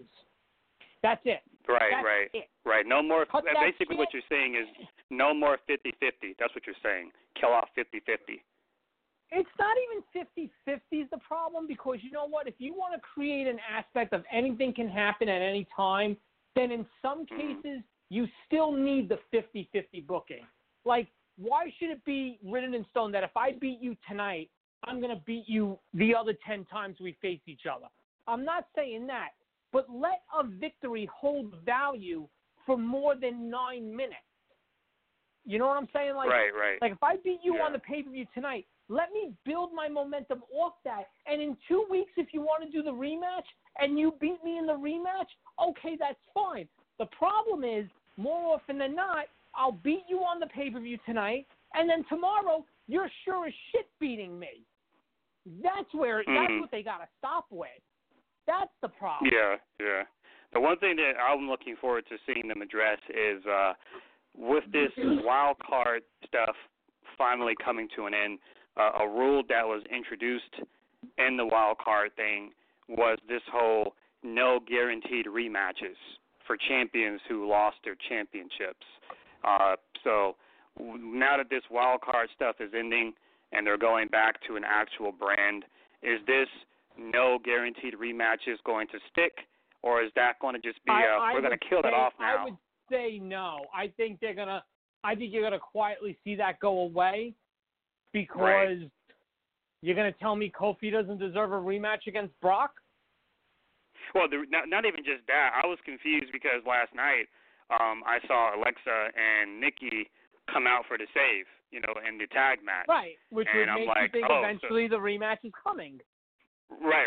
So I was like, are they killing it off or not? Not that I'm complaining. I mean, at least they're doing something with the division now. I also think that was more of a fact that they didn't want you to assume that Lesnar was going to automatically get the rematch against Rollins at, that what was that show where Rollins faced Corbin in Saudi Arabia at the next pay-per-view, and, oh, my God, Brock's going to get the belt. I think that was put in more or less to just kind of combat the whole Brock thing. Because if you remember, they also did that the night after SummerSlam last year. Before all that shit with Roman and Braun and the Shield went down, they actually did a backstage segment with Heyman and Angle, and Heyman was like, oh, I'm here to talk to you about the rematch. And Angle told Heyman, you're not getting an automatic rematch just because. Right. You know? So the one thing I've always had was if that was kind of a Brock rule that was put in, or, you know, was there something else, you know, there? But you're going to tell me Kofi doesn't deserve a shot at the title again? Yeah, the one booker I've always had respect for. It's really hard to do, and I've been following them for about 4 or 5 years now. Is in New Japan, the way that Geto does it with the titles, more so the top titles, not the smaller ones, but like the IWGP title in particular. What I've noticed about that is the way that they treat it over there in New Japan, it's literally like a mountain system. Like, you know, like when you play games like Mortal Kombat and you kind of work your way up the ladder, you're trying to get to Shao Kahn, the final boss. The ladder that I always Right. about. The ladder and how it works and how it works in New Japan is when you're the champion, what I've noticed about this is every time the IWGP champion loses, when they're the champion, it's literally and figuratively like getting pushed off the mountain. So it's like the champions lose, that's it. No rematch, and they have to work their way back up. When Omega finally beat Okada, I was thinking they were going to do a rematch. Like, no, he beat him, that was it. Okada got pushed right off. He had to work his way back up, and I was really impressed because I saw them. Was that, or was that also a case of, with the question mark surrounding Kenny's future, you didn't want to kind of hurt Okada by having him lose to Kenny again when you knew there was a chance you might have to circle back to him for the belt, you know, in the event, which actually ended up happening. But, you know, with Kenny leaving, you would know a little bit better than me, but I kind of felt, despite the whole goofy gimmick and everything, I kind of felt Okada was kind of kept away from Omega more so as a, let's see what happens, because we can't beat him just yet. Right. Well, that being said, I want to transition to the actual main topic that I want to discuss. I named the episode "The Spectrum of Wrestling Fans" because there's all types of fans. There's casual. On, okay? Just go on. That? Hang on. I gotta take this. Go on. All right. All right. Yeah. I'll go on. Okay. All right. So, actually, I needed John for this part. So what I can do is I can just kind of improvise and talk about something else. So we got. Let's talk about this NWA thing. I see NWA's got a show. Hey. Oh, that didn't take long at all. No, You're already back. Let's do this thing you want to do, and then I gotta hop off a little early. So let's do this thing you want to do, and then if you want to finish with the NWA thing, you could do that. Okay, they're gonna have their own show coming soon. I believe you can watch the show at 6:05 on their YouTube and on their Facebook page. And Impact Wrestling will also have a show on Tuesday, which would be on Access TV. And I think it'll still come on Twitch on Fridays, so that's cool. Ring of Honor, I've talked about this before. They have a show that comes on Wednesdays as well, and I was really, really surprised that they don't talk about it. So if you're a PS4 owner, if you have a PlayStation 4, go there, turn on your PS4, go on the PlayStation Network, PSN, go for apps and look for Pluto TV. It's free. Download that. And then once you download Pluto TV, look for the Stadium channel. It's called a Stadium channel. Ring of Honor comes on midnight Eastern Standard Time. So if you're just one of those hardcore wrestling fans, I'll do you one better as far as Ring of Honor goes. This is a local listing thing. But I know most cable companies carry it, which is what's so freaking infuriating about Ring of Honor. Right, they don't really advertise it like that. Northeastern Sports Network. They usually do a lot of Red Sox baseball games. I think some Celtic games, whatever. They're on that, I believe, on Monday nights or Tuesday nights as well. And then keep in mind, St. Clair just bought, a shitload of Fox Regional channels. That's massive because now it's not like that you just have one for, let's say your area, Atlanta, or I have one for New York. Every region has a Fox Sports regional channel. You get college games, you get this, you get that. They bought enough of those to put Ring of Honor on everywhere. Every cable provider has Fox. It seems to me at times they're content with just being a niche product when they could be more. That's the vibe that I'm getting from them. This is what's baffling with Ring of Honor. It's not like Joe Koff owns Let's say Joe Koff owns Ring of Honor on his own. Joe Koff is part of St. Clair. Okay? St. Clair is a big fucking company. Okay? They're putting all this money into this company. Why would you not put it out there where you are? Okay? If you don't want to go this road, then just end it already. Right. And what confuses me is with all this wrestling on TV now, why wouldn't they advertise that, basically if you have this Pluto app, which is free, you can essentially watch Ring of Honor at midnight, like free? Really? Like that's a big deal. You've got TV exposure. Hang on a sec. I'm going to find it right now. You've got TV exposure. It's not even about needing to go to an app. It's out there. You can get it. Once Sinclair takes over these Fox, channels, it's going to be out there even more. Why would you not put it out there that you own these things? That's what's fucking. Right. That's what I can't understand with that. Like it's baffling. Why would you sit on this? If you're not going to Nesson. Why would you not, go and put it out there that, you have this. It makes, here we go. Wednesday at noon, Ring of Honor, Nesson.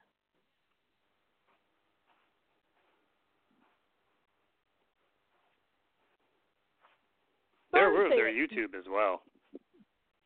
Yeah, and there's a replay on at midnight. Okay, it's out there. What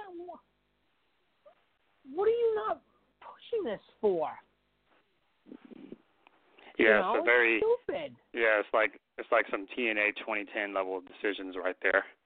So all right, let's do this thing you wanted to do because I gotta run before 1:00. So let's do what you wanted to do about. I want to talk about the spectrum of wrestling fans, and a lot of people were upset over the events of what occurred on SmackDown Live, which is the first network on Fox.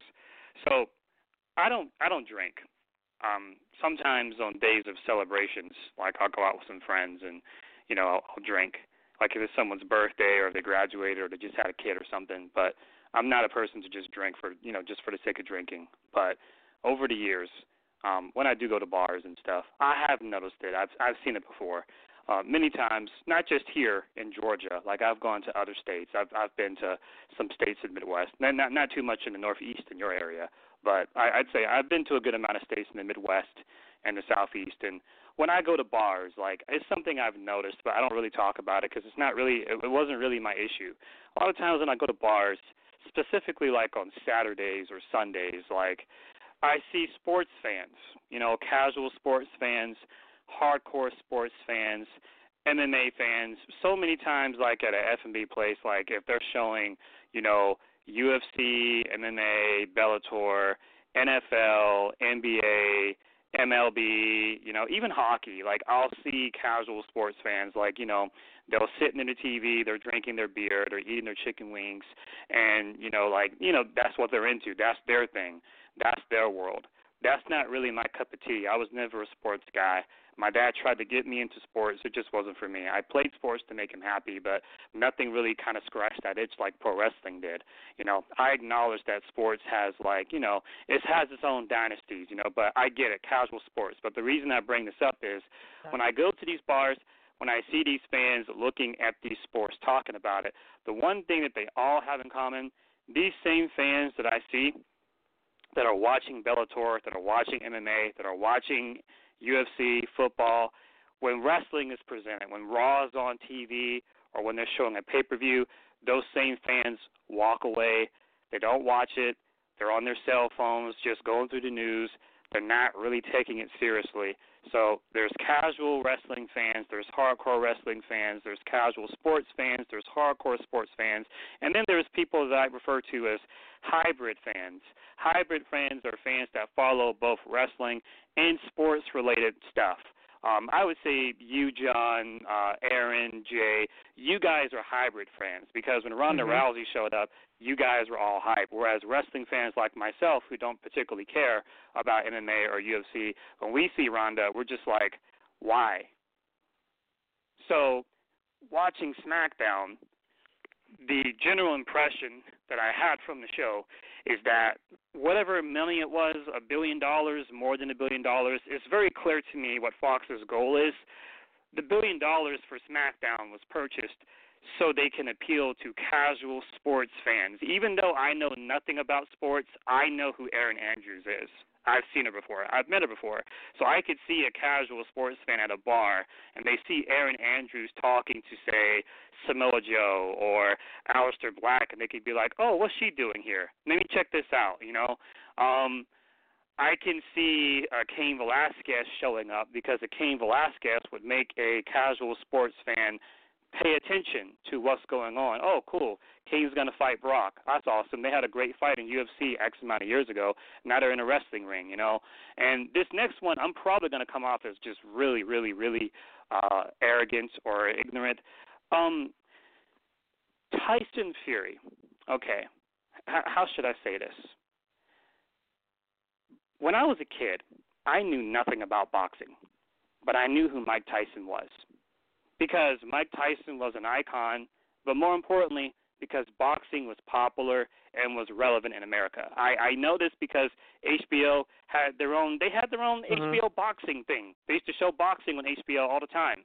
Now, I don't follow boxing like that, but I do know that boxing is nowhere near as big today that it was 20 years ago, 15 years ago, hell, even 5 years ago. No, I know you're that right, boxing, but hang on a second, because being as close to Brooklyn as I am with the Barclays Center, boxing is still big here.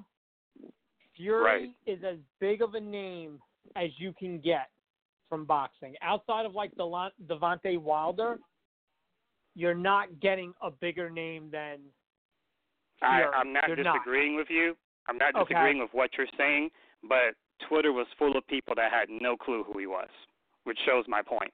That boxing is nowhere near as popular as it was, and it doesn't have the reach that it used to have. When Mike Tyson showed up, everyone knew who he was. If they're going to face it, but you got to remember the other part of this too.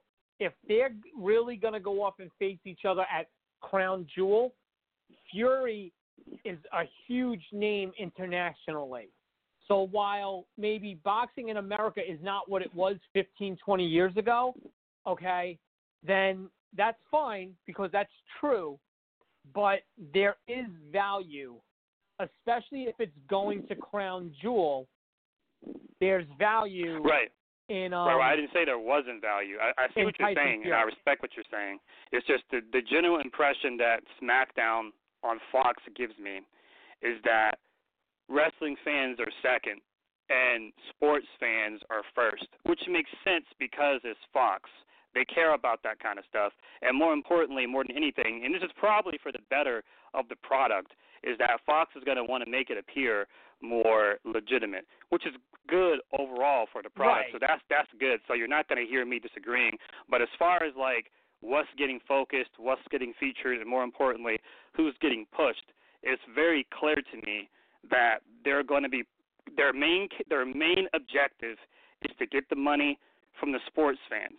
And if you're just a wrestling fan that does not care about any of that stuff, this show is going to be like borderline New Japan Inokiism that almost killed them in the 2000s. I have absolutely zero interest in anything related to Brock Lesnar at this point in time. I have zero interest in Cain Velasquez, whether it's in WWE, AEW. But I Chris, could not care about anything this Tyson guy does. Yeah, but Chris, don't take this the wrong way. Okay, that's fine. That's your choice. That, SmackDown, with what they presented on Friday night, that doesn't work for you. That's fine. But, you got to remember, to your point, though, there's going to be a contingent of people that is going to work for. It's a give and take. You're going to gain more fans, but you're going to lose a lot of fans. But whether you're going to gain more, are they going to gain more than what they lost? I can't answer that. You know what WWE has going for them in this scenario, though? And this isn't devaluing anything. But WWE, okay, you're not big on, whatever, Kane, Fury, whoever, right? That's fine. Right. SmackDown isn't the only game in town that WWE offers. So WWE could tell, okay, so you could say, let's say, you could tell WWE, hey, listen, Friday Night SmackDown's not for me. Okay, fine. It's not for you. But here, we have NXT, we have Raw, we have NXT UK.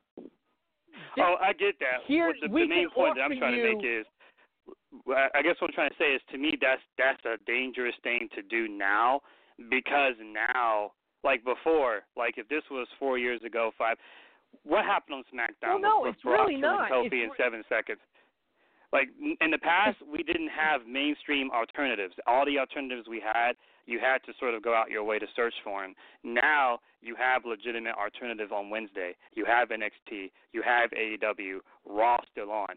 So now that we have legitimate mainstream alternatives, like not indie stuff, not something you got to watch on YouTube, you don't got to go out of your way to find Ring of Honor, New Japan, like you actually have mainstream alternatives now. So like basically what you're saying is, if you're a wrestling fan and if you don't like SmackDown, how many of these wrestling fans are going to be like, fuck this, and just drop SmackDown completely? That's a big drop. Are you saying that, my question is, are the casual sports fans they're going to get from this, are they going to get more than the fans they're losing out of? Because it seems like a half and half to me. Like, what if you lose 40% of your wrestling fans, but then you gain 50? Honestly, it's going to be, yeah, exactly. You're probably going to, because remember, they're not just doing one thing right now. They're running two things. So so you're getting the UFC MMA people, okay? Mm-hmm. And you're also getting the boxing people. Now, I'll give you the fact that the boxing people might be more of an international side of things. Right. Okay? I'll give you that. That's 1,000% valid. That might come from more of the international side. But what you got to remember is, okay, so you decide you're not watching SmackDown Friday night. You decide, rightfully so, 1,000%, you feel the way Fox is going to present SmackDown, that's not for you. Nothing wrong with that at all. The problem is, though, they lose you. They get one person that tunes into Kane, so that replaces you, and another person that tunes in because of Fury. They just went 2 for 1. Now, I agree. Why can't you do something that caters to all three? Why not keep 3 and only settle for 2? I agree. You know what I'm saying? That's what the whole objective should be. How do we find something that caters to everybody? I need to explain this as well. It's not the fact that Brock killed Kofi. For 2 hours on Friday night, I'll lose you for 10 minutes, but you know what? In that same 10 minutes, I'll get another 2 people, and you know what? Maybe I'll keep them around for the full 2 hours. That's what it should be. I mean, granted, you want to keep everybody around 100% of the time, but you can't please everybody all the time. And then what hurts is, like Brock beating Kofi, like, you know, Brock beats everybody. That's just how it is, right? So Brock beating Kofi, that's not the problem. The problem was killing him in 7 seconds, and then immediately after you kill Kofi, you have Kane come out. He ground and pounds Brock, and then Brock runs. When you do that, you're sending a message. You're saying, no. What you're saying when you do that is, these wrestlers are puny, and only an MMA guy can fight this monster. What that does is that completely, because not just Kofi, because you got to realize Kofi was champion for 6 months. He beat Bryan, he beat Orton, he beat Joe, he beat Ziggler, he beat AJ. So by having Brock just shit on Kofi like that, not only are you shitting on him, you're shitting on all the people that he beat. You're making wrestling look bad, but then this Cain Velasquez guy shows up, and he makes Brock run. So you're sending a message. You're saying that these wrestling guys are not on the level of these MMA guys. You see what I'm saying? They're not. And Corey tried to drive this home, and this is where they're going to need some help from UFC as far as footage and stuff like that. If you ever saw the Velasquez-Lesnar fight, Cain Velasquez beat the living piss out of Lesnar. Okay? So obviously, for Brock to see Velasquez, Brock should be scared shitless because that is the one guy legitimately who whipped his ass. Corey tried to drive that point home. And like I said, they're going to need an assist from UFC to get some footage, to get some stills. Hopefully they can do that before this match actually happens. Okay? The other thing, and I don't know if this was intentional or if this was an accident, when Kofi took the F5, Kofi went down top of the head first. Whether it was intentional or not, it happened. They should have sold it that, oh shit, Kofi got knocked out. Not knocked out in the sense that he got punched and knocked out, but shit, the way Kofi landed, he's out. That would have made the 8 seconds a little bit more tolerable. The whole thing was rushed because what I was waiting for, this is what I was waiting for. The one thing that every Brock feud has in common, I was waiting for the promo from Heyman. You know, the same promo where he says, this isn't a spoiler. You know, every time Brock fights somebody, he did it.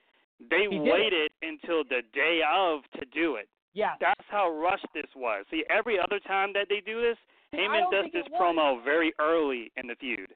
When Heyman and Brock first came out on SmackDown and said they were challenging Kofi, I expected the promo the next week. Didn't come. Then I expected the promo to SmackDown after. Didn't come. The last Raw before the SmackDown didn't come. Okay, now SmackDown's here. Heyman gave the promo like 20 minutes before the match. That is so rushed. Like, that's not good. Like, I have no issue with Brock killing people, but if you build it up, at least it means something. But they did it in a way that was just so dismissive of it. You know, like, I'm not a Finn Balor fan, but the match that Balor had with Brock was competitive. Oh, yeah, it was great, yeah. You want to know another thing? That they failed, and I talked about this earlier in the summer, that they could have added to this, more so not to help enhance Brock, but to at least keep something to Kofi. Correct me, you'll know what I'm saying. Remember when I was talking about the whole, eventually they should do something where Kofi just gets caught on the wrong, like, remember I was talking about, especially, what was it, the Joe feud. Remember I was like, they should Joe choke out Kofi, not to bury Kofi, but, and it was the same thing I even preached with Okada 2 years ago. Like, they should just do he's been going so hard that he finally got caught. And that, even if you would have went that route and still did the 7 seconds, it would have made sense. And maybe they'll do that Friday night. You know, maybe they'll turn around and, you know, when they're talking about it, they'll be like, you know, if you think about the run, he was nonstop, and you know what, he just ran into, you know, the wrong guy at the wrong night. I can live with that. Okay? I can live with that. It's just Friday night. is going to be oh so important for where Kofi goes from here. I know Jay has said it's back to mid-card for Kofi. I don't know if that's real or not. I think Kofi's going to get a rematch. I don't know if Kofi's going to win the belt back again. Maybe, you know what, they do something with Kane and Ray, you know, where they kind of distract Brock and Kofi gets the belt back that way. Okay, which then just goes to prove the title change was just to pop a rating and a moment. What's essentially happening now, John, and we can end it at this is, with this Fox deal, what's happening, and this is really weird to say because as wrestling fans, this is a habit that we got to break. If they're making SmackDown the A show, then what that means is Raw is going to be the B show, and which would mean that not immediately, but over time, that means the WWE title is going to be the top title, and the Universal title would then kind of flip. Right. So I could easily see the WWE title should be the top title, but you can't have it disappear for 6 months again at a time. Right. And I don't think I could easily see. To be fair, I don't think Fox is going to let that happen. I don't think Fox is going to let Lesnar disappear for 6 months at a time and not have that belt on TV. If Brock wants to disappear for 5 months, fine, but get the belt off him and get the belt on TV. That's what I think. I think Fox will step in, and that will be one of the more positive things that Fox will do is make sure that that belt is not a ghost. Right. I think over time the Universal title will be kind of like the secondary world title, and I could see Kofi or anyone who normally wouldn't have a chance, you know, beating Brock, you know, getting a shot at this belt. But if they could just give a competitive rematch at some point, that would be cool. Like every single person that Brock beats is competitive. You know what else? You want to know what Kofi needs too? Because I think he, you know, and I know you're going to grudge at it, but you know what Kofi needs as well? Besides the fact, you know what? You teased it the night after WrestleMania. Give Kofi that match with Rollins. And give Kofi, if you're going to keep that belt off Wyatt, and I don't think they are, but if they do, then you know what? Move Kofi over to Raw, and you know what? That's your next feud, especially if Rollins turns heel. Rollins could turn around and cut a promo. I slayed the beast, and all anybody was talking about was you. Blah, blah, blah, blah, blah, blah, blah. You know, it's there. And I'm going to end it on this. Thank God they finally mentioned Asuka tapping out Becky last night. Thank God. They're going to get a match soon. Make that Survivor Series. I'm down for that. Yeah, Survivor Series is not going to be Raw versus SmackDown. It's only going to be a 5-on-5 tag. So we're not getting the, you know, the traditional champions versus champions. So we're going to have some flexibility and some creativity with that card. You know, we just probably got to get through Halloween. One thing I do want to tease eventually, and we're not going to do it next week, but a couple of things have to be made official. Eventually, and I'll talk to you about it once I feel comfortable going forward with it, but I'm going to tease it. There is a very untalked about reality happening right now that certain bases do not want to bring up, probably because they can't answer for it and can't explain it either. And like I said, I'm just waiting for one or two more things to become official, and then we're going to go over it, because I think it's going to be a very uncomfortable conversation, and it's going to deal with not opinion, not point of views, but facts. And I think it's going to be one of those things that when it comes to light and when it comes up, it's not about who you're a fan of, who's your cup of tea, who's not your cup of tea. At the end of the day, it's going to be strictly about facts, and it's going to be very interesting to see what takes are on it. So, you know, like I said, just waiting for a few more things to become official. And you know what? Then I'll let you in on what I'm talking about, and then we'll, on a quiet week where all hell doesn't break loose, we'll delve into that for 2 hours. Okay, sounds cool. All right, everybody, I'll talk to you later. Thanks for listening. All right, later, John.